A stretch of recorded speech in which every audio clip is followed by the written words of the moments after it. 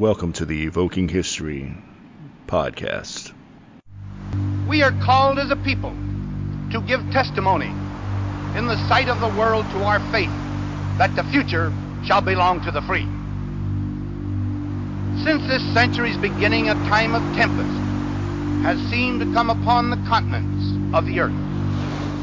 Masses of Asia have awakened to strike off shackles of the past. Great nations of Europe have fought their bloodiest wars. Thrones have toppled, and their vast empires have disappeared. New nations have been born. For our own country, it has been a time of recurring trial.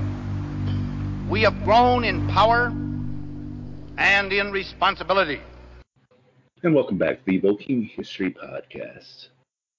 Today I'm joined by Angela Mayfield, a Democratic candidate for Georgia House District 67. She is someone that I have met on Twitter, and I've looked forward to having this conversation. How are you doing today, Angela?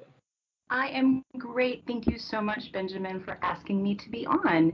And I think maybe this is a good time to just say, just like a big shout out to Trey Wisecarver, who kind of started a thing.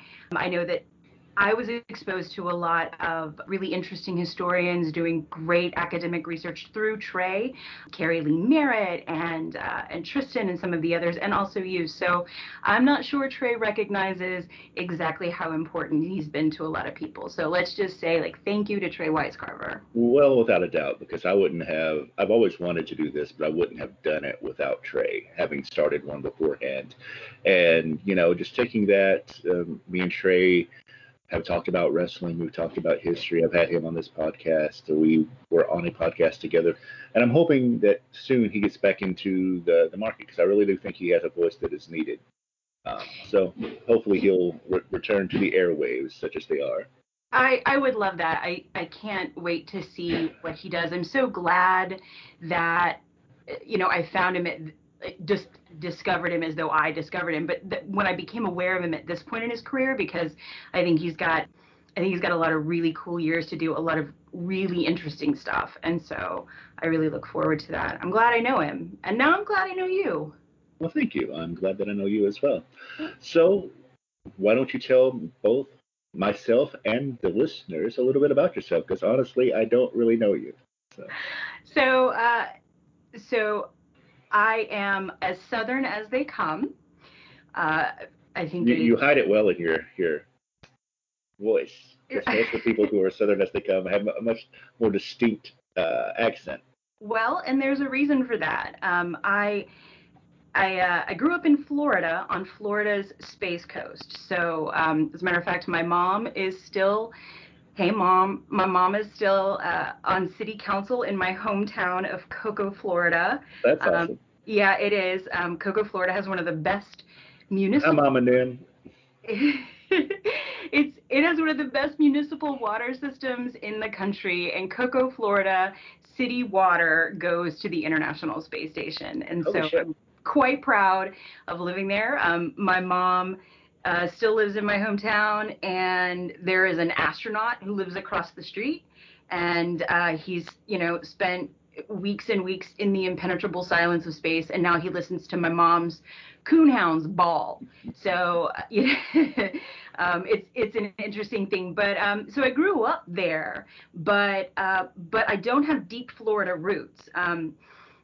We kind of joke in a lot of ways that shit rolls downhill, and so a lot of people from Appalachia and the Cotton South just kind of migrated to Florida, and that's how my people got there. So my mom's family is from Anderson, Fentress, Scott County, Tennessee, right in the middle of the coal holler, and my dad's people are from around Charleston and Dothan and Mobile, Alabama. So I have a solid grounding in both Appalachian culture and also deep, deep, deep Southern culture. And I spent all of my summers here in Georgia.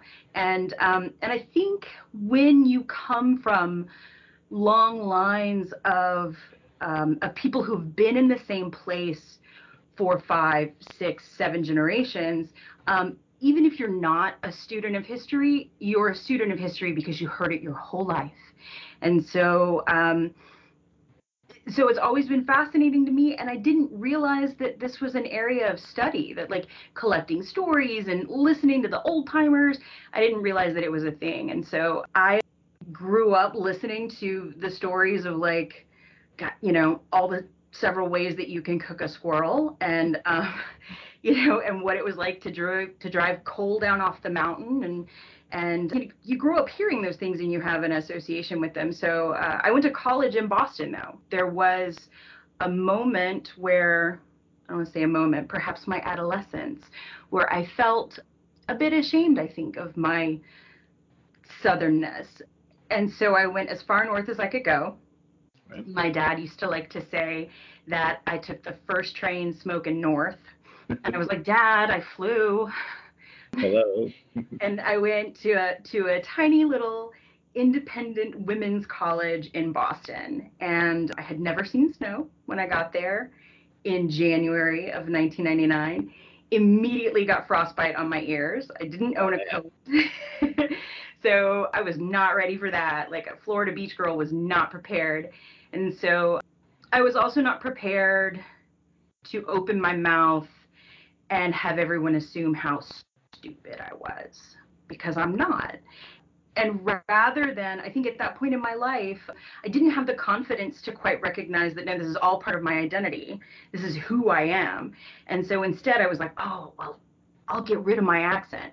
So I watched local news in Boston and I repeated everything that the anchor said in a non-regional dialect. So, managed to kind of eradicate my accent that way. And I think a lot of us do that. A lot of us Southerners who make it elsewhere. I know you're from Kentucky and you're now in Michigan. Like, do you feel like you ever had an accent at all? Wisconsin. Yeah. Oh, I'm sorry. No, it's okay. My family makes the same mistake. It's all right. Yes. And I think it's odd because for the most part, when I was really young, because of my dad's job, and I think I've talked about this before, but fuck, I'm going to talk about it again because it's my show. When I was really young, he worked installing utilities. So he was a heavy equipment operator for utility companies. I don't know the name of the particular company. So we lived for a while in Minnesota, for a while in Louisiana, California, Nevada, and then as I got older, he became a truck driver, an over-the-road truck driver, which he was before him and Mom got married. We kind of settled down back where we were all from in the western part of Kentucky, and then we also moved down to Tennessee for a while. That's a long way to say is that I've lived in a lot of different places, including the Deep South, and you can't get much further north and be in America than Minnesota. So yeah, I do have an accent. It's something that kind of comes and goes.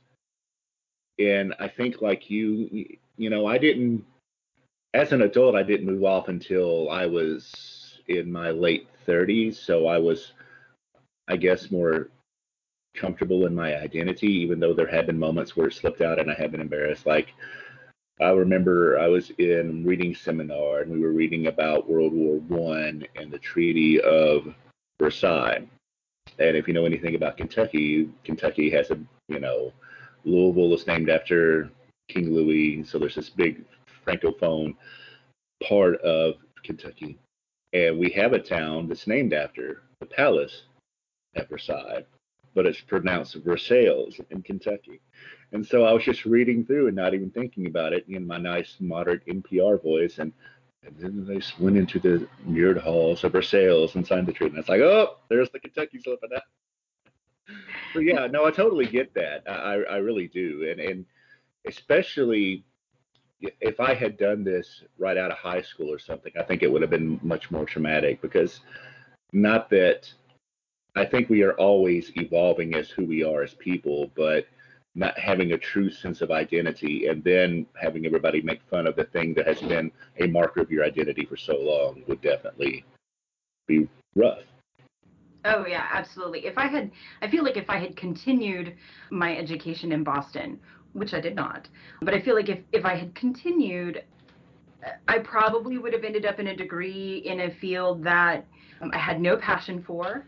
I might have done a master's dissertation on something entirely different.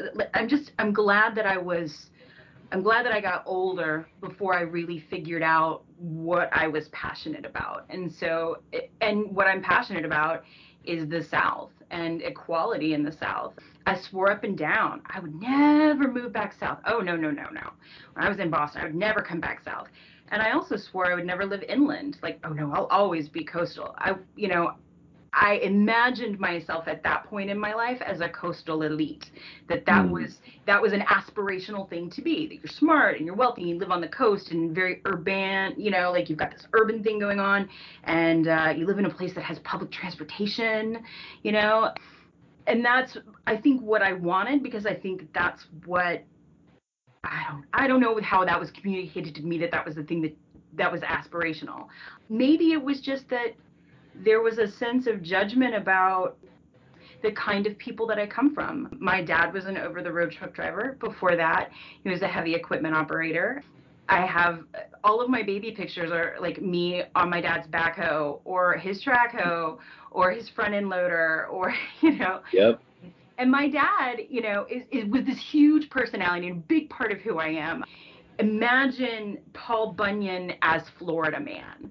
So like, so when I say like my dad wrestled a bear in the mall, like we have pictures of that. Like That is awesome. my mom will tell you about the time he brought home part of an alligator, but I'm not really sure which part, and like just like wrapped up in like a piece of newspaper or something, and was like, "Here, cook this."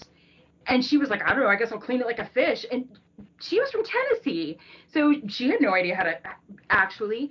Gator meat is quite tasty. Oh, I love it. It's very flaky. I'm a big fan of gator. Me too. More than one recipe for rattlesnake, which my mom says, I've never had it, but my mom says it foams when you boil it. So I know, right? I wish I had never known that, but if I have to live with knowing it, so do you. Well, the thing about it is I've had rattlesnake. Have you? Yeah, one time when we were going through Texas, we just stopped off at this little roadside joint, like you do, and they had grilled rattlesnake on a stick. I mean, it was good, but That's a very Texas thing with the snake yeah, roundups, and I mean, yeah. which we realize now ecologically is a terrible thing. But then again, I remember asking my dad if he had ever eaten manatee, and he said yes, and then he explained how they're slow and easy to hunt and free protein if you're poor. Yeah. And long before we understood, long before we had any sort of, long before poor people were in a place where they could kind of embrace conservation, they're just trying to survive. So, and I also asked my best friend from my hometown, who has completely different roots and has always been in Florida since the Spanish, since Fort Mose. He is a descendant of free black settlers from Spanish colonial times. So his people have been on the East Coast in Florida since dogs could talk. So I asked him, like, "Hey, did your dad ever say that he ate manatee? Did your dad ever do that?" And my bestie was like, "Yes," and he explained it, and this is how you do it, and it was identical. So Yeah. it's funny to me. Now, as a truck driver, did your dad ever cook anything on the block of the engine?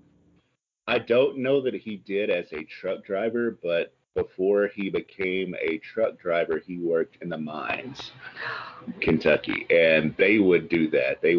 He wasn't down in the mines themselves. He was like an equipment operator more towards the top or whatever. But they would do that. They would bring their lunch and wrap it in tinfoil and set it on the engine blocks of whatever machinery was there and cook it.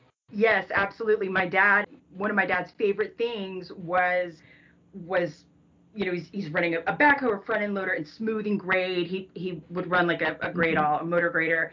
And so when he would work with a paving crew, there'd be an asphalt truck. And it was exciting. Like the thing about having an asphalt truck means you have a slow cooker. And so Yep. he would bring a steak and a potato and like tuck it into the asphalt and let it cook, and then it's lunch and you have steak for lunch. And so he had this story that he would tell about the time one of the other guys, one of the other crew saw him do this, warm his lunch up in the asphalt. It was like, that's a great idea. So he brought a can of chicken soup and put it in the asphalt to warm up and then forgot about it. And it went through the spreader and exploded all over another guy who thought that he had been attacked by brains because of the noodles. So, Yeah. so this is, there is some sort of, I think at a time in my life, I would have been less appreciative of that hillbilly ingenuity Mm-hmm. of Mm-hmm. get by, make do, repurpose. It's interesting the intersection between those skills that they learned because they had to and these sort of like practices that we're readopting now for totally different reasons. Like, my grandparents had yard birds, but not because they wanted like fancy chickens or yeah, no, it was definitely a survival thing. Like it was, Sure. yeah, it's very different now that people have backyard chickens and are growing their own things. So for It's very it's different reasons. it's kind of a nice return. There are a couple of things that I want to comment on, and then I'll come back to it. Because when you were talking about the manatee and everything like that, and the eating of snake and possum, and what eels are fucking terrible. That's probably one of the worst things that. Because my maternal grandfather fished all the time, and he actually was kind of a professional fisherman on the rivers and lakes in West Kentucky, and he would catch eel. And you were talking about squirrel, and he always my grandmother, and I never did this, but I did have the eel, and eel is gross because it kind of turns rubbery after it's cold, and anyway. I'm willing to try anything. When I went to Iceland, I had the fucking rotting shark, and eel is worse than that. But there's this whole concept throughout the global south of bush meat, which is just a catch-all for any meat that can be scavenged or hunted to provide protein for people, monkeys, rats, what have you. And it's not that much different than what I don't necessarily know. Well, actually, I do. My grandparents, I mean, my grandfather, paternal grandfather, grew up during the Great Depression with 7 siblings. So, I'm sure there's a whole lot of bushmeat that was going on then that we just don't know about, that people don't talk about. And like you're talking about, people having chickens in their yard and all these other things. Or we all have the stories of, and this is kind of ubiquitous throughout the country, of, my grandparents didn't really trust banks, so they would hide money around the house and all this other stuff. That is a legacy of that. Anyway, back to my, I got distracted by myself. My maternal grandfather, one of his favorite things to do was to eat squirrel brains. Oh my God, are we cousins? We Because might be. that was my nanny. That was my nanny's favorite thing. My maternal great grandmother.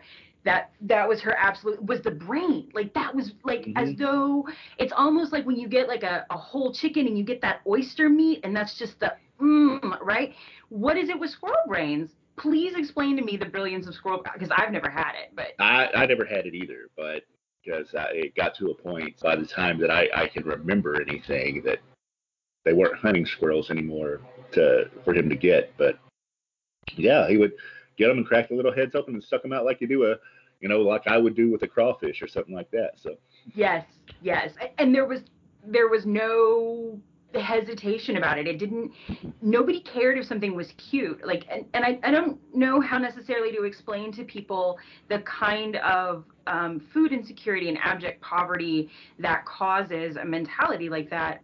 My one of my grandfathers, so my dad was adopted, and it's a really complicated family history, which is really common in places where there's haulers that you can't get out of. And so you just, yeah, same families for long times. But so my dad was adopted within the same family to a different side. And so I have these two paternal families. And my Mobile grandfather would often say that like the what qualifies something to be edible is does it fit on a biscuit? So at one point he got a fawn. Like I think he had a doe tag for that deer season, and if you take the doe, you might as well take the fawn too. And it was like, Pop, you're not supposed to eat the fawns. And very very matter of fact, like it'll fit on a biscuit. If it fits on a biscuit, it's good protein. When my mom was young in Tennessee, in Clinton, Tennessee, in Oliver Springs, right in the middle of the coals, she had a favorite pig among the family pigs.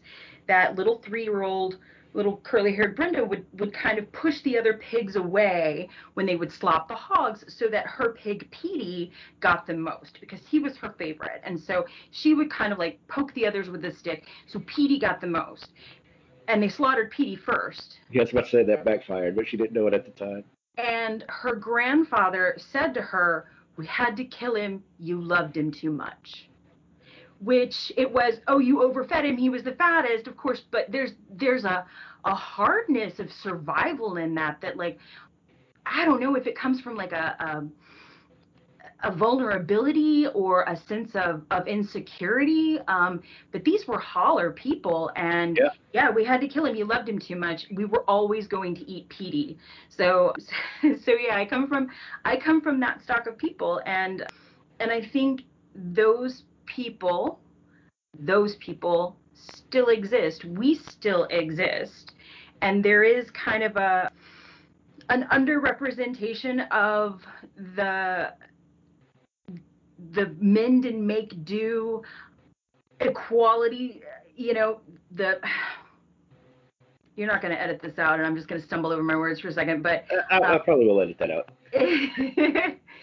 I agree with you, and I think part of it is to, and I kind of harp on the Great Depression because I remember my grandparents telling me about that. But even before that, I mean, we had recessions in the 1870s and 1880s and everything like that.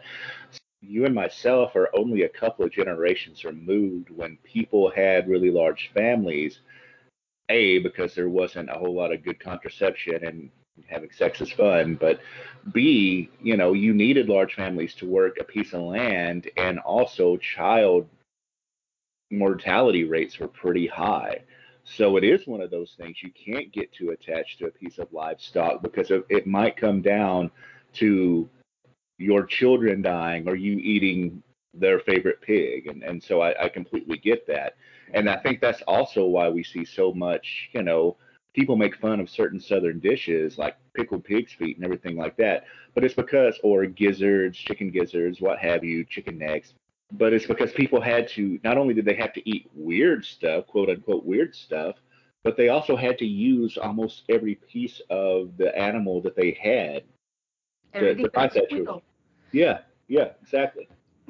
Which, to that end, I just want to point out, like, some of that stuff has gotten, a little bourgeoisie now, and I don't know if Sure. you've seen the price of neck bones or oxtails, but they are way high a pound, neck bones and oxtails, and those parts of the meat that, that was always like the scraps, the leftovers. But did you, with your extended family, did you notice, like, as an adult now, I can kind of look back at the behaviors of my grandparents. And I had all 4 of my great grandparents on my mom's side until I was a senior in high school. And I spent a lot of time with them, loved them dearly, and learned a lot from them. I'm now, as an adult, I'm able to recognize so much trauma, like the PTSD, like that these people carried through their lives about unplugging every appliance because they lived through a house fire once, or the hoarding of string and yarn, and like just they kept preparing for inevitabilities of disaster, right. That they were always expecting to have to fight to survive somehow. And it really kind of affected all of us, I think, down. Like, there's, I think some of us from the Great Depression, people who were raised by people in the Depression, we're still carrying some intergenerational trauma about food insecurity, money insecurity, things like that. So, and I think we see it a lot here in the South and Appalachia. Well, yeah, no, I agree with you. And I want to say that it's again, I lay a lot of it on the Great Depression, but until we got to talking, and you had mentioned listening to one of my previous episodes with Tristan and talking about just the influence of the Cold War, because not only had they lived through the Great Depression, but they'd lived through, depending on their, the age, World War I and World War II and just seen massive devastation, not necessarily here, but over in Europe. And there was food rationing here. We forget that. So, I mean, there was a lot of shit going on. There were vigilante groups who were marching up and down. We hear about Japanese internment during World War I and around those environments. They would round up Germans and hang them because they were, I mean, not a lot, but it did happen. So there was a whole lot of various internal pressures, not to mention all the racial stuff that was going on during this time, which also colors, we're both white, but it colors the South and the regions that we grew up in and just the way that we talk. Like the myth of everybody has a little bit of Cherokee, and then to cover up the fact that there was a lot of African American bloodlines mixed into people through the rape of enslaved peoples, and just to cover up the shame of that. So there's all these things. So yeah, my grandfather kept all kinds of just weird crap that was laying around. So like, oh well, let's not throw that away. I can do something with that, and would. And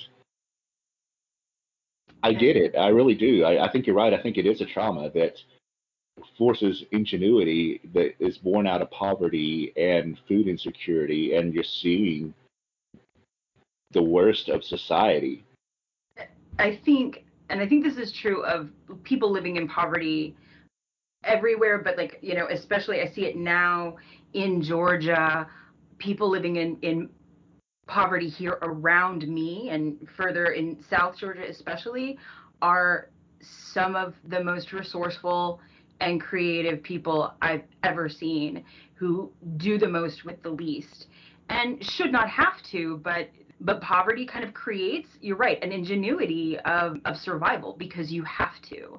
And so, you know, I think that that's a thing that's underappreciated about the working poor and people who grow up in those environments of need, that it does create a bit of ingenuity to get by. Like, I know that you had mentioned that your people ran Shine. My people also ran Shine and made Shine.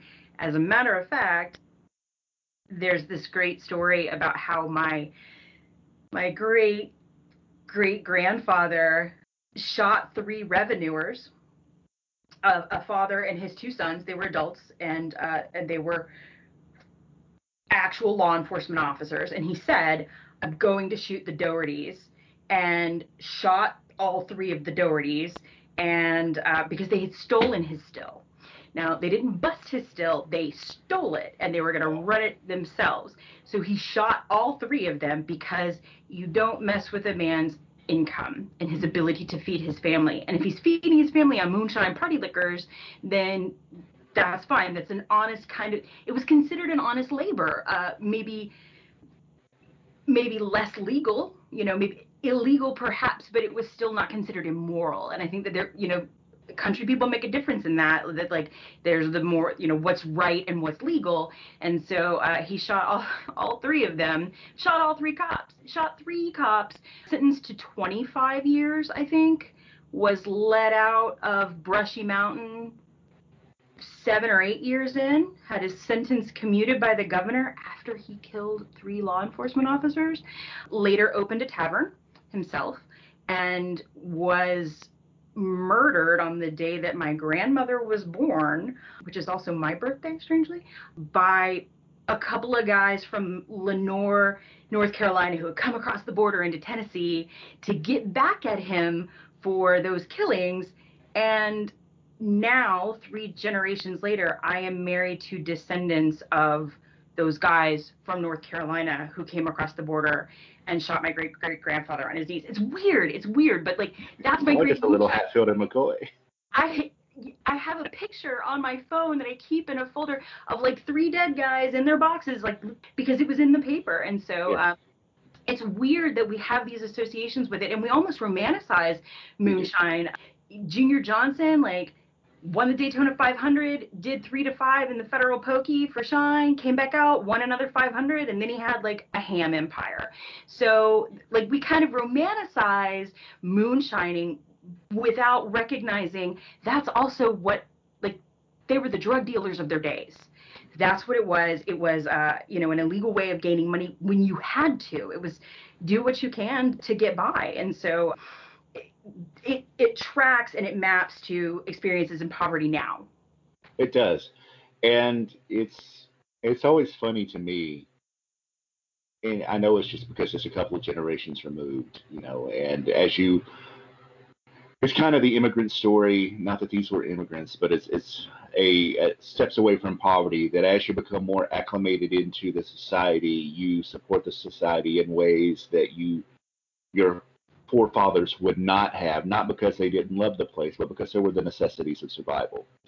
So today we can listen to, as people who grew up around moonshiners and stuff, and would have considered themselves law abiding, even though they were breaking the law.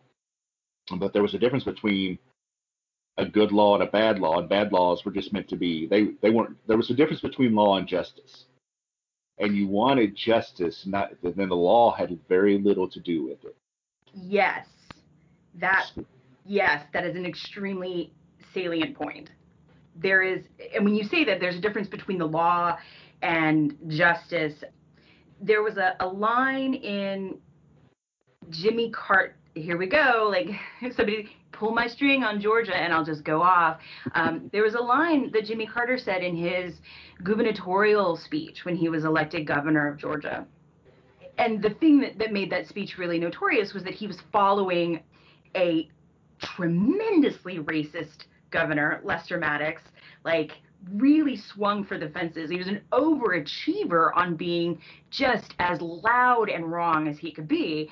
Here comes Jimmy Carter. So the thing about his I think it was 1974, 73, 74, about his gubernatorial speech is that he said, "I say to you today very plainly, the time for racial discrimination is over." And that made the front page of the AJC for like 4 days. They were like, "Oh my God, he's not as racist as we thought. What are we going to do?" But but that to me is not the best part of that speech. There's a line in that speech that like almost makes, I have chill bumps thinking about it because it almost makes me cry every time. And he said, "The purpose of government is to make it easy for man to do good and hard for them to do bad. Just to guide the ability of people to do well for themselves and their loved ones and help prevent them from doing harm to others." And I think that very, very broadly, like that seems like a small government, Right. that seems like a very like, hands-off small government principle that of self-determination, but like the government is there to support you in doing well. And I think that was an expectation for like, my grandparents who were running Shine.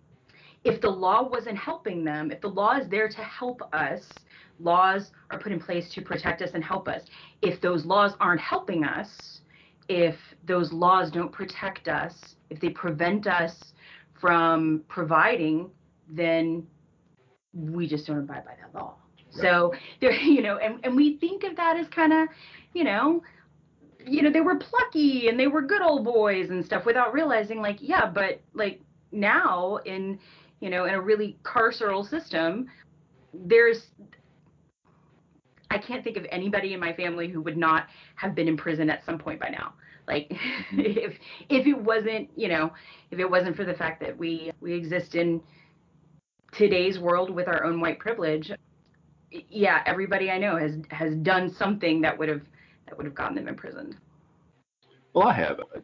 I don't think that I've ever done anything super duper cartoonish illegal or anything, but I've had interactions with cops that I realize if I wasn't white could very easily have gone another way. And I'll tell you a story. My mother, before she passed, she had a stomach issue that led to malabsorption, so she couldn't absorb nutrients from foods completely. Well, that led to her getting osteoporosis early, in her 30s, and by the time that she was in her 50s, it was leading to mental health issues. Well, one time she had a mental health breakdown and thought that the entire family had been killed at our trailer, and she called the cops. The Kentucky State Troopers and some local cops show up. She meets them on the back porch with a BB gun that looks like a little rifle in one hand and an unloaded revolver in the other. And you can't tell me that if she had been a woman of color, that which it de-escalated and nothing happened other than they took her to a mental health facility. That if she had been a woman of color, that she probably would have been shot dead. Is where I'm going. I mean, Yeah. There's no way to pussyfoot around that. No, and we all know that, and we've been knowing it, and we're just now talking about it. I'm really sorry about that too, and that I'm sorry about your mom, and I'm sorry that happened. That was really traumatic, and she must have been really scared. And I hate that she went through that. I also hate that we have a system that criminalizes mental health issues. And this is one of those things that I think there comes a point when you're so liberal, you get your guns back. That like you can go so far left that you get them back. This is one of those things where I kind of I butt heads a little bit with other candidates or other people that are generally within my political circle, because I don't support red flag legislation, mainly because I don't think the cops need another tool to marginalize vulnerable people and to hurt vulnerable people. And they're never going to catch the people that they're looking for with the red flags because they look like them. So, they're never going to look at a guy who looks like them at 17 and go like, oh yeah, he's that kid's trouble. We should get rid of his guns. It's, oh, he's a good kid. He'll grow out of it. It's a different situation for people who have mental health issues or people of color or people who are immigrants and speak a different language or whatever. And I cannot, in good conscience, allow another tool of oppression for people who are struggling. And I hate that we criminalize mental health.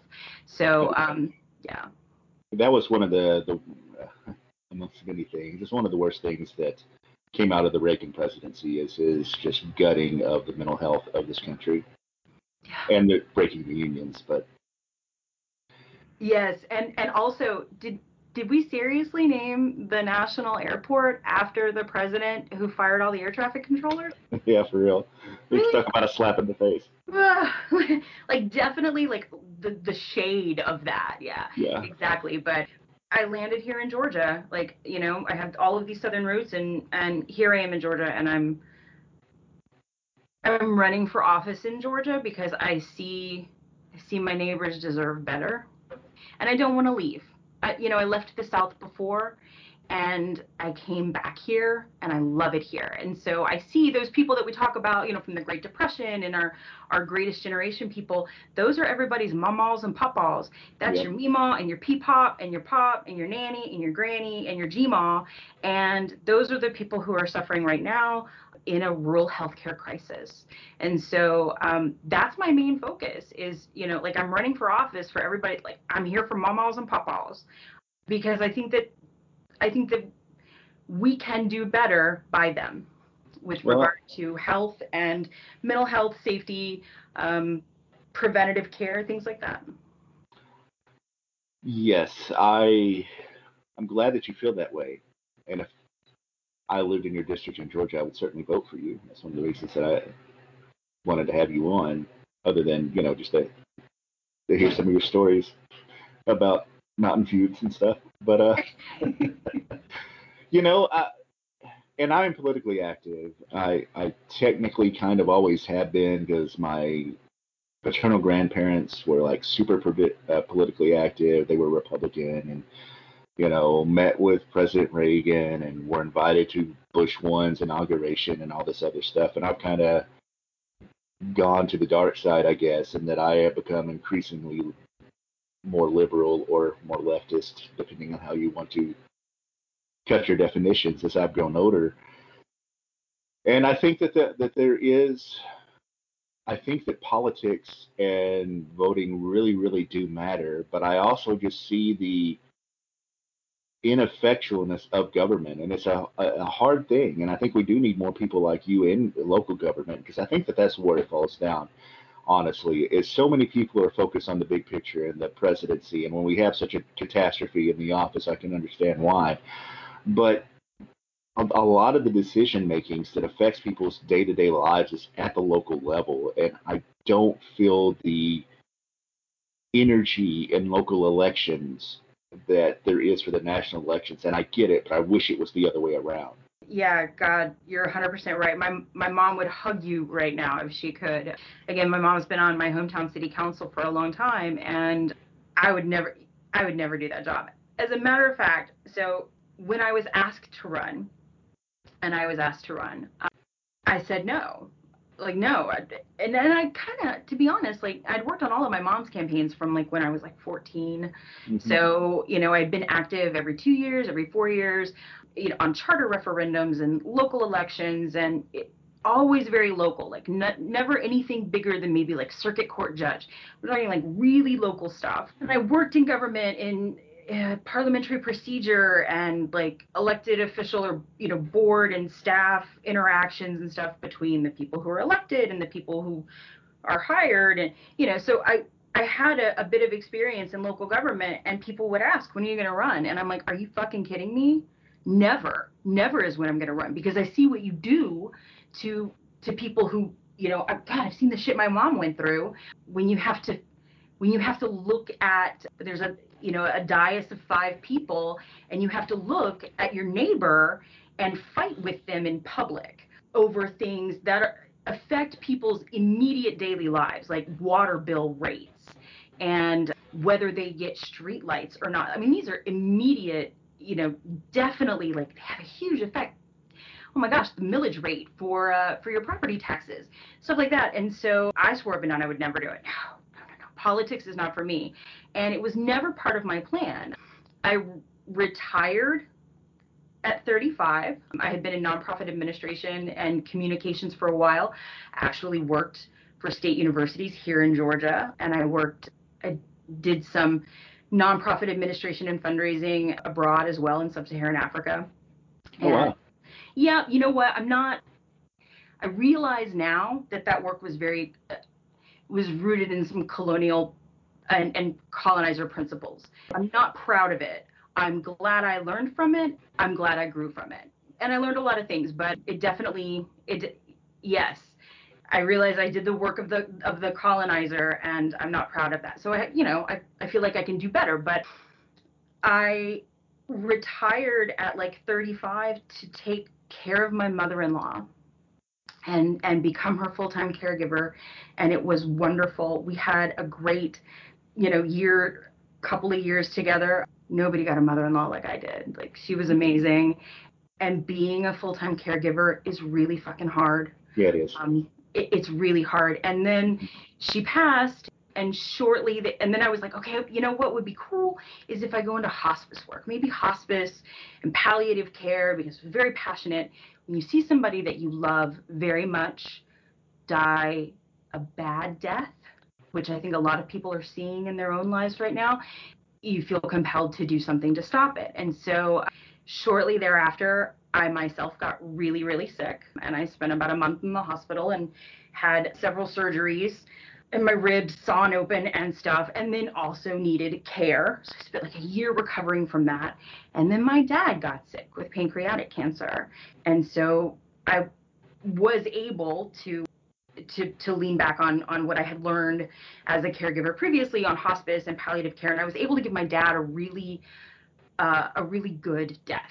Everything that needed to be said was said. He was comfortable, and I realize now that there are a lot of people that are in that situation, and as a state, we're not supporting caregivers, unpaid caregivers, especially women. Like, it always falls to women, and we have this growing elderly population and people who are trying to work their own jobs, but also care for their elderly, and we've got to expand Medicaid. We really, really do. Yeah. And so, it was never my plan to run for office. I wanted to sit here on my quarter acre of beautiful red Georgia clay with my pecan tree and my scuppernong vines, and I wanted to work on my truck. That's all I wanted to do. And I considered going back to get like my automotive certification, because I really like working on a Chevy V8. So I was just going to tinker on my truck and grow hybrid tea roses. I never planned to get into politics, but Georgia deserves a whole hell of a lot better than it's getting. So here I am. We have a state income tax rate of, okay, let me reword that. The state's budget, all the money the state gets to spend in a year, 42% of that comes from payroll tax. So that's like my check and my husband's check and your check. That is the lion's share. And if I'm living check to check and the state's living off my check to check, Georgians are putting $12 billion out of their paychecks into the budget. Corporate taxes are only putting $1 billion in. And I mean, I have a problem with that. I have a real problem with that. I have a problem with promoting the idea of self-determination and work, that if you work, you can be successful, and then implementing tax programs to prevent that success. Yes. Our parents, truck drivers, coal miners, they busted their ass and they were able to see some progress. They got over, so they were able, later in life to like buy a new car because they had their old age pension maybe, and maybe a little something from the railroad, and they worked and they saw the reward for it. But we've put in place systems where we expect people now to do that labor with none of those aspirational rewards in the future. But we still tell them those rewards are there, and that's the fucking worst part of it. And I'm sorry to hear about your dad. My father also passed away of cancer, so I can understand. And he thankfully was able to die at home, which is what he wanted to do. So I completely understand that. But you're right. I mean, the tax structure of this country is completely fucked, and it has been for damn near as long as I've been alive, I would say, because we have gone away from. If you looked at the Republican platform of Dwight D. Eisenhower in the 1950s and looked at what his corporate tax rates were and everything like that, he would be called fucking Stalin today. How did we pay for a Vietnam War and put a dude on the fucking moon, like, in the middle of an extremely expensive war? Oh wait, taxes is how we, and build an interstate system, and like taxes. And it wasn't payroll tax, it was, it was corporate taxes, which is exactly where it should be. So Yes. I completely agree with that. And I realize that we can't go back to the level of prosperity that we had in the 1950s. Everybody wants to look back at the 1950s as a golden age. Well, yeah, I guess if you were a white dude, it was pretty cool. But, the wives were on a lot of Valium and the kids were fucked up. And let's not talk about the racism because it was rampant. It's even today, it's still rampant and shitty, but it was even worse then. But part of the reason that we had such an economic boom is the rest of the world was kind of devastated by war in a way that we weren't. So until those countries came back online, we didn't have any competition. However, we still had enough of a corporate tax rate, and there's no reason we can't have that same corporate tax rate today, other than the fact that they go, well, we'll move out of the country, and we let them, And it's like we spend so much time, and I get it. We need jobs. People need jobs. I'm a supporter of universal basic income. I don't know where you are on that. Yes, we do need jobs, but we also need to tax the companies to pay for a lot of the things that made the country strong. I mean, our infrastructure has gone to shit. There are, you mentioned Michigan earlier, there are what, like 5 or 6 dams in Michigan that are at failure to burst because they were built on the finest 1950s technology, which was great, except it's 2020, so that's 70 years ago. Everywhere you drive, I've driven all over this country or ridden with my dad back in the 80s and stuff, but when I drive around now, all the roads are terrible. I mean, even when a road is freshly paved, it's not that great, and I don't blame the workers who did it. It's just we don't put the infrastructure, the money towards the infrastructure to do it. Everything is going into some asshole like Elon Musk's 401k and to a golden parachute when a business fails. And if you look at during the COVID-19 pandemic, the rates, billionaires gained like $234 billion while the rest of the country was at a unemployment rate that was higher than the Great Depression. It's just infuriating. That makes me want to fight the air.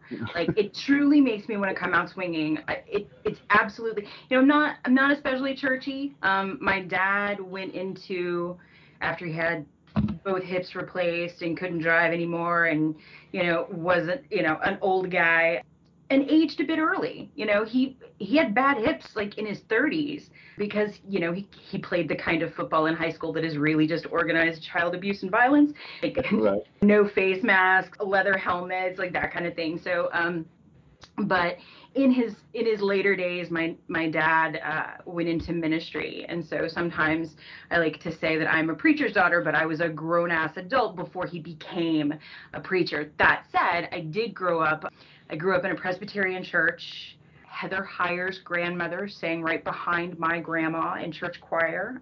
She has the best, still does, has the best comedic timing of any lady I've ever met. But so I grew up in a church community. I am not churchy myself. I'm a bit of an apostate. Preacher's kids go one extreme or the other, right? But when I hear that that there are people suffering now, like, I mean, it's not even a matter of hearing it. Like, when you see that gain of wealth, it's immoral. Like, Jeff Bezos is sinning. Like to me, that is it's a sin to hoard that much money. It's like, it's just, I can't, it gets me on a spiritual level. Like, how fucking dare you? How fucking dare you? When people are burying their meemaws and papas, and yeah, how fucking dare you? How, like, people are talking about evictions, and then you have an eviction on your credit history and you can't get another apartment, and like, now how are we gonna have down payments for houses? Like, homeownership, is now completely out of reach for a lot of people because they've blown through their savings if they had it. And yet like the top, the 10 richest guys have like almost, they've added like a third more wealth. I don't think concentrating all the wealth with a small number of people is a good idea, because the small number of people who have that wealth are fucking shitty. Like, I mean, I hate to say it, like, they're just fucking shitty. That's it. I don't remember who the quote belongs to, but there is a quote that says, if you make peaceful protests impossible, you make violent revolution inevitable. As a historian, I don't predict the future. However, I will say that just the pure levels of inequality, the disparity between the inexorbitant wealth of the rich and just the destitution of people in this country that claims that it's the greatest country in the world, that it's the richest country in the world. You know, I really wish we lived up to our rhetoric sometimes. But anyway, there's no reason. You mentioned universal health care earlier, and it's a problem so complex that we're the only industrial nation that can't figure it out. Everybody else has one payer health care, and it works pretty well. Yeah, you don't have doctors who have big ass houses and drive 3 different fancy cars, but they have one big ass house and have one nice fancy car. I can't help but look backwards in time sometimes and see just the sheer horrific violence of the French Revolution, and look at the situation today and see some parallels. And I hope we never get to that. I mean, and I'm not calling for that. But when people are posting guillotine memes on Twitter or Facebook, I kind of get it. I really do. So one of the things that I hate, and like I immediately, it's a deal breaker for me, is when I see a leftist or progressive or liberal say, looting isn't the way, rioting isn't the way. That's, I mean, yeah. There should be some racial justice, but rioting is not the way. Then tell me what is the way, because we've tried everything else. We've tried legislation. We've tried calling our congressmen and senators. We've tried influencing everything, but especially after Citizens United, we don't have a voice anymore. At this point, we've tried everything. So if there's another way to end this disparity, the depravity of this level of disparity between people who have and do not, if there's a way to close that gap, tell me what the hell it is. Because otherwise, how else can we get attention? And I say we, even though I have not been in the streets. My left lung doesn't fully inflate, and I got bad knees, and I'm an old lady. So, like, I'm totally like anti-Antifa. Like I'll be your aunt and like, I'll be there with like snacks and sweet tea, but I'm not in the streets like rioting, but I say we because I've never not in my life been on that side of it, been on the poor side who like the side of need, the side Yeah. of lacking. And so yeah, if there's a better way than like, oh, rioting isn't the way, maybe let's not riot. Well, first of all, it's not a riot, it's a protest. A riot is when the Red Sox lose and they flip cars. Yeah. This is a Or the protest. University of Kentucky. And if, it's supposed to make you uncomfortable. That's what it's supposed to do. That's why we demonstrate. That's why we strike. That's why there were unions. That's, you know, I think people tend to forget that they want peace. Oh, we should do it peacefully. You want to go back to a peace where you were comfortable not observing other people's pain. Now Yeah. you're confronted with it and you don't like it. Well, fuck you. Change it. Deal with it. Mm-hmm. Sorry, but like I'm in West Georgia and they're going to be like, "No." But I feel if I stand on the roof of my house or fly a drone. But if I stand on my roof, I can see Alabama to the west and Atlanta to the right. I am exactly equidistant between like the just like North Alabama and like the center of Atlanta. And these two worlds converge in a place where like I can see this disparity and it's wrong. I feel like it's morally wrong that there are these two Americas and they are so, it's almost balkanized. Like if you think of it Yeah. in terms of an historian, it's very much like, well, we're like now a balkanized nation. So, yeah, I worry about, as a history dork, my own self, I worry about the French Revolution, and then I worry about like, well, what if that happened, and then we end up with a Robespierre, and like, who's that guy going to be? And they had a revolution, and they ended up with Napoleon. Let's not go that far, Right. So, like, I'm not crying for revolution. I very much want to like fix this problem legislatively because I, I don't. Every time there is a war, it is always the most vulnerable people who lose their lives. It's borne by the people least able to bear it. Yes. And those are the people that I'm here for. Vulnerable people, people who haven't been heard. I don't think, a civil revolution in the U.S. is going to like end well for for like chicken farmers in lower Alabama. I don't think I don't think that that's how it's gonna go, but I worry about it too. What red flags do you see as an historian? Uh, the first red flag I saw was actually before I was even really a historian. I was just a baby historian in undergrad. And at the time, it was around actually, it was even back in, anyway, it was after the 2008 recession. And there was a big run on people breaking into abandoned houses because the housing market had completely collapsed, or sometimes still lived in houses and stealing copper wire and selling the copper. And for a country as rich as we are, and I put quotation marks, air quotation marks up, because the nation itself is incredibly wealthy. We have the most number of billionaires, all these other things, which are indicators that you can point to and go, look, America is fucking awesome. America is fucking awesome, but it's also fucking terrible. It's a weird dichotomy there, and I wish we would be a little less awesome and a whole lot less terrible and kind of just be good. But anyway, um,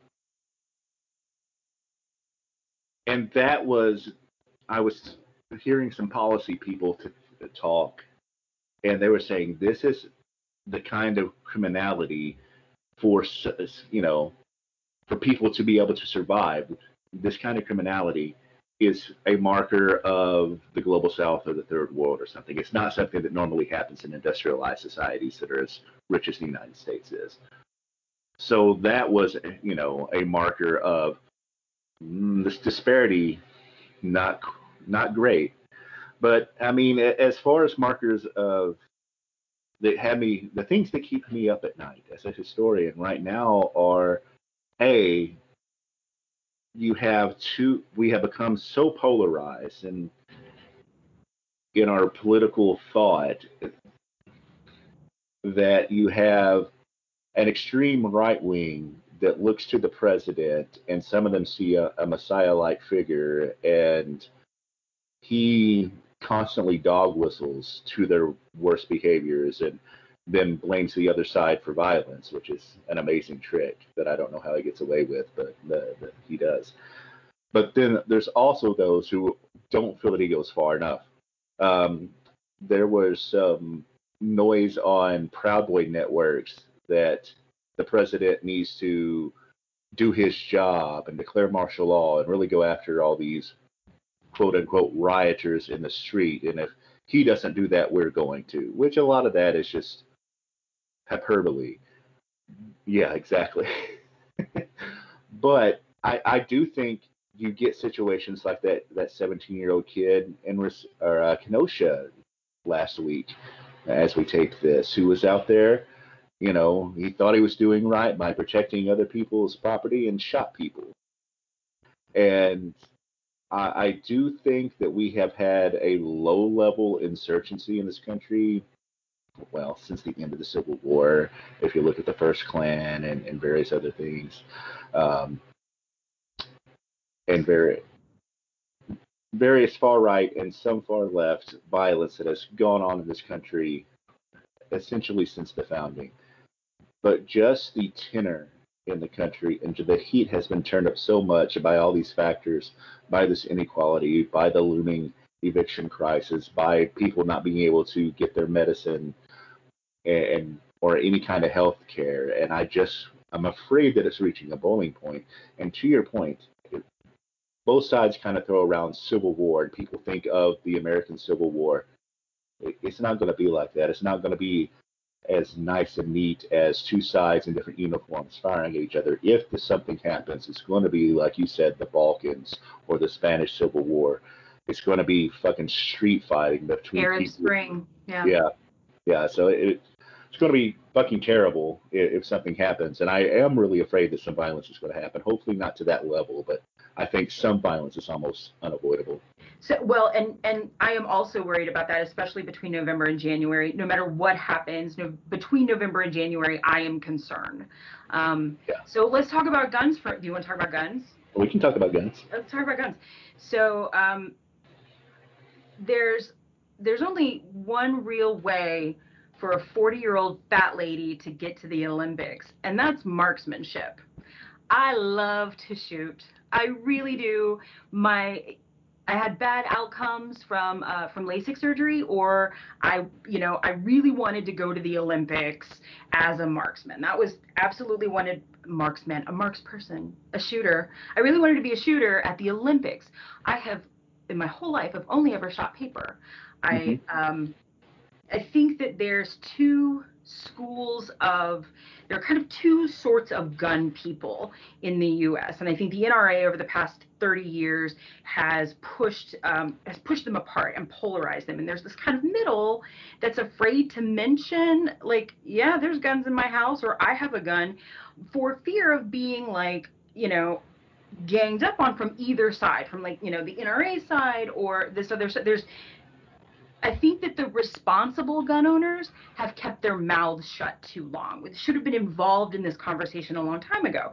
So, so I called my homeowner's insurance company and asked if there was a firearms rider on that I could attach to my policy, just in case. I mean, I have a security system, and just for the sake of security, I want to say that, like, not all my guns are in my house. Nobody knows how many guns I have, so, like, please don't come break into my house. You probably won't find them. But I called my homeowners and I was like, isn't there a liability insurance in case, granddad's 12 gauge gets used in a crime somewhere later? If it's like, I'm the responsible gun owner, I'm supposed to be the good steward of Mm-hmm. of my bang bang sticks, right? Like, that's my responsibility as a responsible gun owner. I insure my truck, and I have liability insurance on it, and it's not even made to kill people. I mean, Right. it kind of it's an old Silverado. It's one of those big, like, square body Chevys. So it kind of is a little bit. It's all steel, so maybe it would work in a pinch. if needed. Sidebar, I bought my truck because it looks a lot like Billy Carter's truck, President Carter's brother's truck. So, but I wanted to be able to add a liability rider on my homeowner's policy because I know that the vast majority of bad gun owners come from good gun owners. Responsible gun owners do not always lock their shit up, and they get stolen out of their cars and they get stolen out of their houses, and that's the way they end up out of the hands of people who swear that they were responsible. So I wanted to insure myself against liability, but also, like, I have these things in my house that are dangerous. Right. And I'm aware of that, and I want to make sure that if they're used to hurt somebody, that I can at least, that there's a policy to make those people whole somehow. And there isn't. There isn't. State Farm was like, yeah, no, we can't do that. That's not a thing. And so I'm at a place where I kind of feel like we meaning like so there's kind of like like I said, there's kind of two kinds of gun owners. There's the Hank Hills, who are very responsible with their guns and lock them. And then there's the Dale Gribbles, right? So there's Hank Hill and Dale Gribble, and we've kind of let the Dale Gribbles take over the NRA. My first like shooting certificate came from the NRA because like I had passed my like good, my gun cleaning maintenance course or whatever, and that's what it used to be. It was like a rifle safety association, and then it became a money machine, and then it became a dark money machine, and then it became a front, and now it's a cartel. Yeah. So I feel like there's this, guns are part of American culture, is never going to go away. There's always going to be people who want to shoot a squirrel, eat it, suck its brains out. So I don't feel like at this point we can have now that we're so polarized, that we can have a reasonable conversation about banning anything. But because nobody's going to hear it, although I'm open to it. Nobody needs an AR-15. Nobody needs a 17-year-old kid does not need an AR-15. My dad, blind in one eye and 60 years old, did not need an AR-15, but he had one because he could buy it. And that thing spits bullets like watermelon seeds. Nobody needs that. Nobody needs that. It's absolutely, you're not going to go hunt mule deer with an AR-15. You will have nothing left of the mule deer after so I feel like there's a place where we need to step in as responsible gun owners and say, like, we need to talk about background checks and licensing and stuff, but also about insurance, and insuring them. I think that kind of satisfies the maybe the rights idea about like, oh, let the free market decide. Fine, let the actuaries decide who the risk is and who they're willing to insure. And if you're caught with an uninsured gun, the same way if you're caught driving without car insurance, penalties there in that regard. But like, I don't want to take anybody's guns away.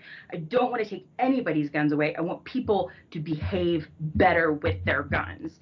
And I don't know how to get back to that place. I don't know what happened that we're so broken that that a 17-year-old kid could not fucking wait to go hunt other people in another state. Like, he's been planning this his whole life. Like, at that point, like, we're past the firearm and well into like toxic culture of something. Like, and I don't know how to fix that. I don't know how to fix it, but I agree. To me, and I get, gun control is an incredibly complex issue, and some people will say no, it's an incredibly simple issue, which I don't agree with. But because I think you're right, the gun in itself is just a tool, and the gun facilitated it, made it easier for him to go out and kill people, but it wasn't the gun that made him do it. There was something deeper there. And to your point, because I was thinking about that, you were talking about the insurance thing, because I was thinking about the types of insurance policies that I know that you can get for guns. You can get a policy to protect your guns if they are stolen, so that some people, and I know some people, and I'm not going to disclose how many guns I own. I will say that I am a gun owner, and I've owned several different guns over the years. I used to have a um, military firearms collection of I had a old Egyptian 1893 rifle. That's cool. Yeah, Remington, and then I had some infield rifles from the First World War, and so stuff like that. Which I sold all of them and went to Spain and took a vacation. But anyway, that's neither here nor there. So don't come up to my house looking for those, because right. But yeah, you can get a rider to protect your collection, so that if something happens, you're made whole financially. You can get insurance if you have a concealed carry license to help protect you in the case that you ever have to use the firearm to protect yourself, which will help cover. It has a liability thing on it. I don't have a policy, so I don't know. But I know that it helps cover any cost for lawyers and stuff like that. I don't know if it has a liability for the person who is shot. I kind of doubt it, actually. But so those are the two kind of things, and I will disagree with you on AR-15s, because I don't consider those so inherently evil at not being fully automatic as a Ruger 10/22, because you can shoot that at just as fast. And granted, a 22 caliber is not as devastating as the 223 or 5.56, but again, it's the form factor of the gun as opposed to the function of the gun that you can kind of split hairs there. And also, and I'll just go ahead and say this, I don't think that police should have greater weapons than the citizens, because the police have proven themselves not to be overly trustworthy in their use of force. Um, So all of the yes to all of that. And by the way, just about AR-15s, um, they're completely scary to me, because as I look around to see if anybody hears me as I'm about to say this on a podcast, they are so much fun to shoot. yeah, no, they totally are. So much fun to shoot, right? So they just it's like having a super soaker, but it's bullets, And so that scares me, because I don't trust other people. But you're right. The gun itself is really well designed, and yeah, yes, you're exactly right. And then of course there's policies for antique guns and stuff like that. But yeah, the ARs are extremely fun to shoot. And I understand where you're coming from with that. But I think for a long time there have been people who are reasonable people, in the way that the when a jury is asked to decide, would a reasonable person do this under this situation, we've never really determined what is reasonable. It's all just sort of considered that we all have our own definition, but collectively it all kind of maps. What is a reasonable person? A person who recognizes the shared reality outside of everybody's own head, a reasonable person. And I think reasonable people, like everything you just said, is so reasonable. I think reasonable people like that have been absent from the gun conversation, because it has been so very polarized. And so now we have people who want to spray bullets in the air, and then we have people who have survived mass shootings.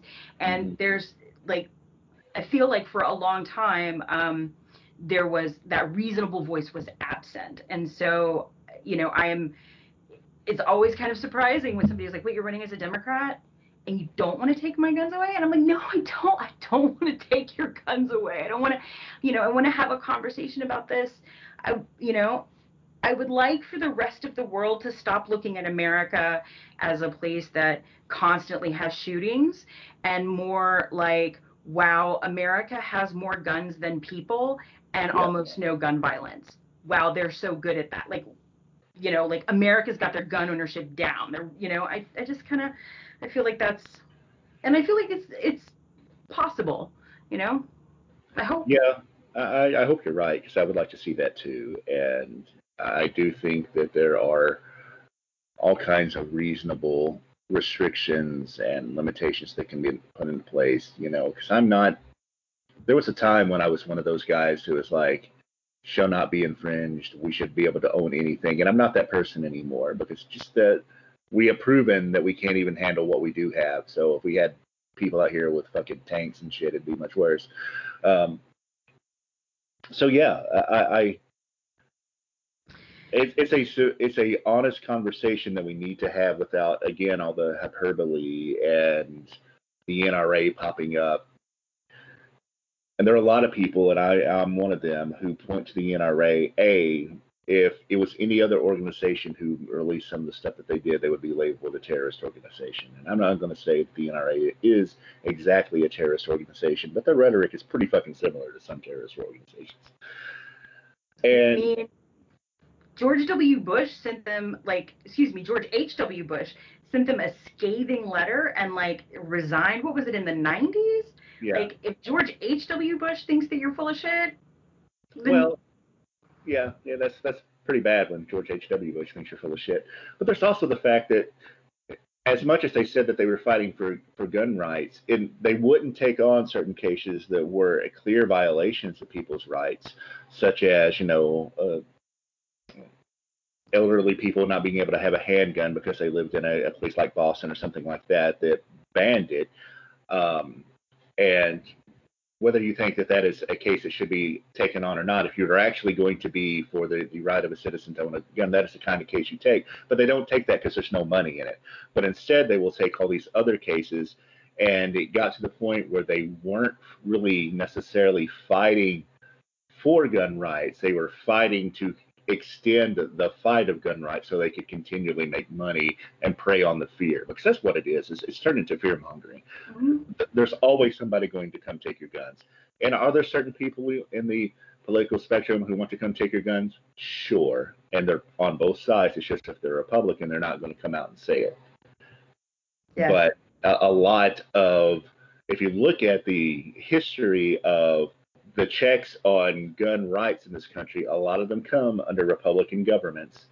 And it's because one of the first California gun bans was after the Black Panthers showed up with guns at the California State House because they were for self-defense. And we can't be having that. No, exactly. To your previous point that I missed, and I kind of got sidetracked a little bit. I'm not sure. I'm not sure that I'm necessarily in a place to say defund the police, Mm-hmm. because while I imagine a world like that, I don't think that the society I don't think society can behave itself in a way that, I just don't. I think that we're geared in a way that it would have to be incremental, I guess. I'm willing to entertain it. I will absolutely listen to it, but I'm not, I have an abolitionist heart, but I'm not quite, you know what I mean? I'm just not quite there yet. But what I will say with regard to the militarization of police is that that's bullshit and it's got to stop.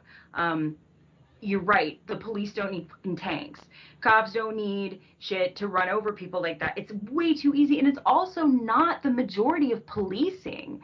The vast majority of policing is a domestic dispute. It's oh, he's panhandling. It's picking up it's shit like that. And I can't abide the idea of of militarizing the police in such a way that it not only puts obviously the public in great harm, but also the cops themselves, who are often very young, come from working families too. Police Academy is traumatic. They show you videos over and over again of people in uniform getting killed or getting run. My dad was at one point a chief of police in Oklahoma when he did a lot of things. Dad did a lot of things, but also in 1996, my dad's only brother, his only like grown up with brother, was a deputy sheriff in Florida and was months from retirement. Answered a burglary call, was ambushed. Guy hit him with a chair. He didn't see the guy coming, and the guy took his gun away from him and shot my uncle. And in the front office of the high school where his kids had graduated. It was a high school break-in, and he walked in thinking summer school starts the next day. It's got to be like a kid who doesn't want to go to summer school, who came in and pulled the alarm. No, it wasn't that. And where he was shot was in a place where his vest would not have protected him, but he wasn't wearing his vest because he'd gained some weight. He didn't want to ask for a new vest. And if that injury had happened, if that shooting had happened in a hospital OR with like surgeons standing by, he would not have survived. It severed his aorta, and like you're done. Like so my uncle was murdered. He was a cop and he was murdered. And the bad guy didn't have a gun. The bad guy got his gun, but still, that trauma shattered my family. My grandmother's descent into dementia was immediate thereafter.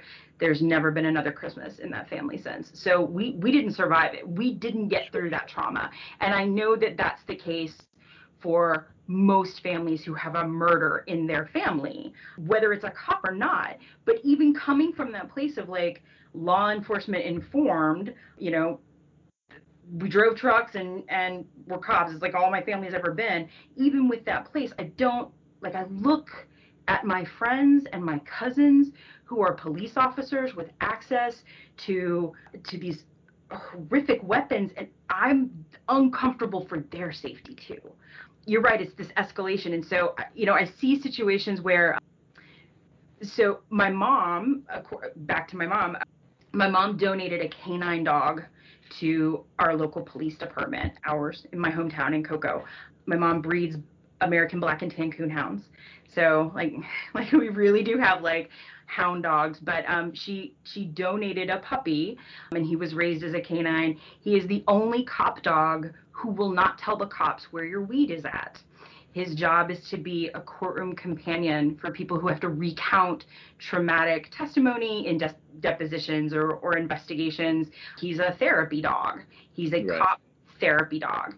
And the police chief in that town, I think, spent some SWAT money at one point on an ice cream truck. Because that's a special weapon and tactic, and most of the kids in my hometown are food insecure, and in the summers it's like a hot dog and like snow cone truck and cop livery, and they come around and I don't necessarily think that all of the solutions are in community policing, but I know that all the solutions are not in more bullets and more guns. Again, when so much of community policing is just being able to find a resource for someone who's just in a bad moment. You're meeting somebody at like the worst moment of their life. They're having I just, not every solution can be handled with a gun. And I say that as someone with a lot of guns. Yeah. Every solution doesn't get handled that way. No, and one of my best friend's father was a police officer who was killed in the line of duty. So I mean, I completely get that. Yep. And I have a degree in criminal justice. So I think that there are certain police forces that should be abolished, but that's because they have such shitty records. Like there is one out in California, I can't remember the name of it, but they have had officers who have chased people down, who have allegedly chased people down and killed them to be initiated into a gang within the police. Oh, LA. They have tattoos. Yeah, no, LA. Yeah. Mm-hmm. Yeah. Here in Milwaukee, there was a group that called themselves the Punishers and would like wear skulls and shit and kind of take the law into their own hand. If you do that, fuck you. You don't deserve the badge. Let's talk about the time Philadelphia dropped a bomb on a neighborhood. Yep, 1983. Yeah. So, I mean, we got some issues. I think I would like to start having a legislative conversation about, I don't know how you make accountability a thing. I imagine an ombudsman who a neutral agency who produces maybe reports on, on violence, or maybe where you can't really go to the police department when the police department is the one that just seized your shit. And we got to end civil forfeit or civil. We definitely got to do that. Yeah. Mm-hmm. That's done. 100%. It is. Yeah, that's just, and cash bail while we're at it, and expunging records for marijuana while we're at it. Yeah, all of those things. I completely agree with.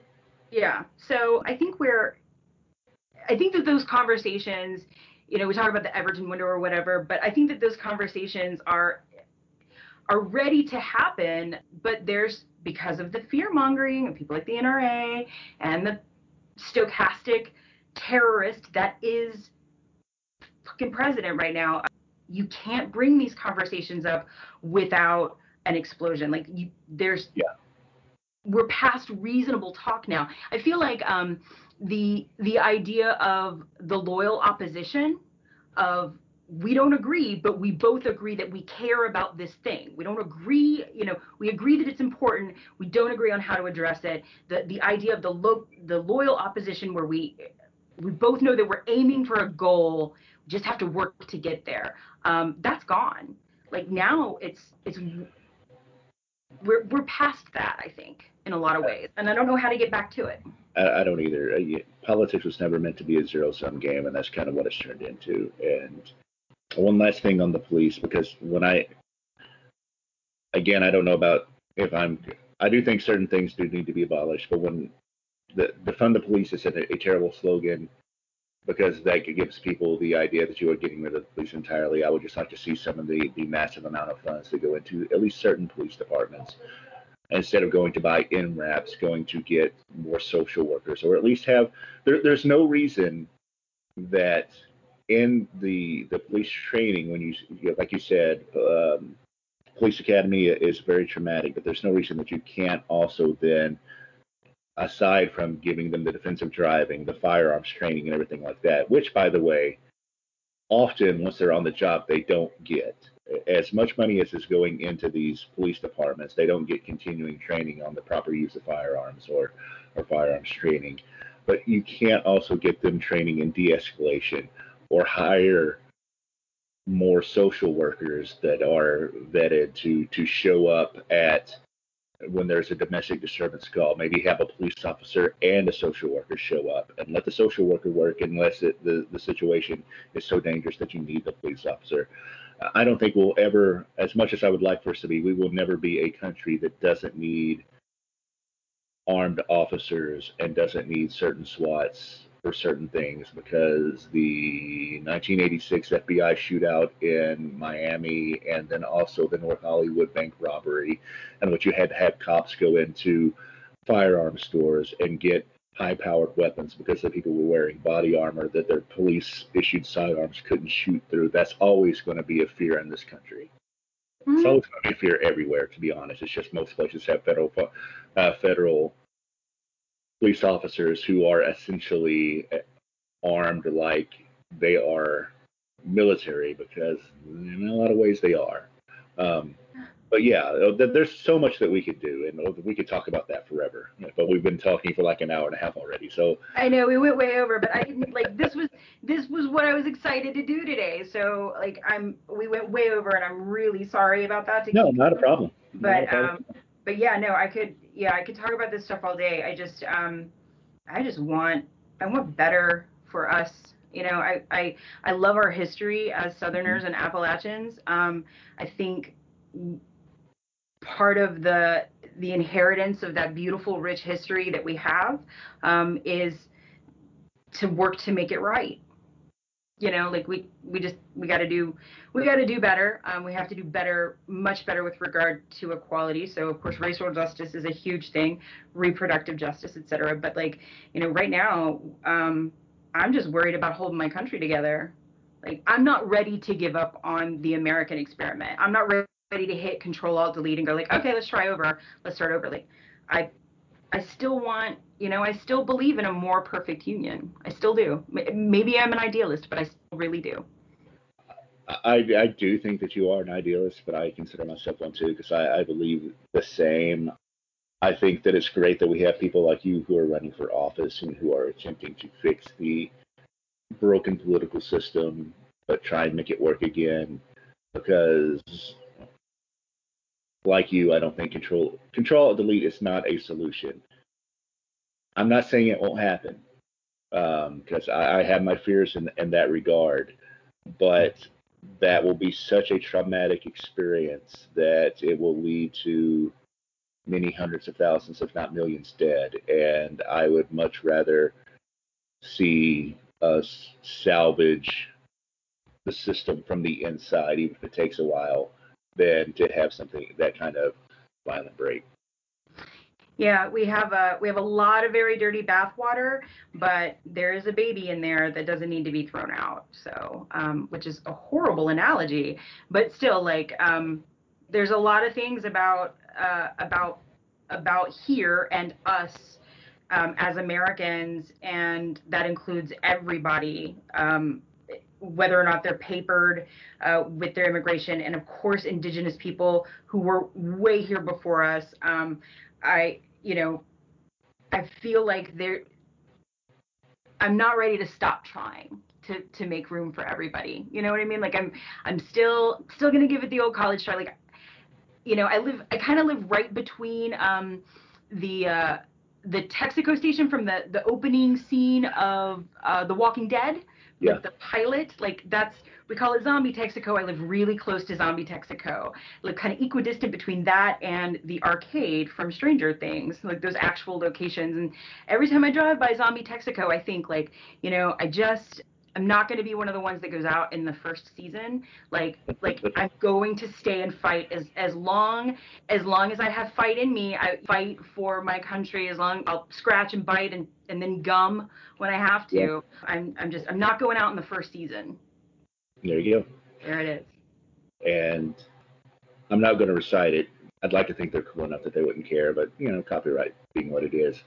The Bitter Southerner Creed is something that I wholeheartedly believe in.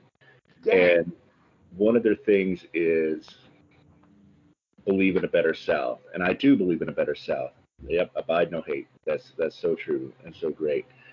But aside from believing in a better South, I believe in a better America, because it's not just the South that can be better. And I love the South. I hope to, if I had my druthers, I would wind up back down in Louisiana by New Orleans, because I love that fucking place with all the problems that it has.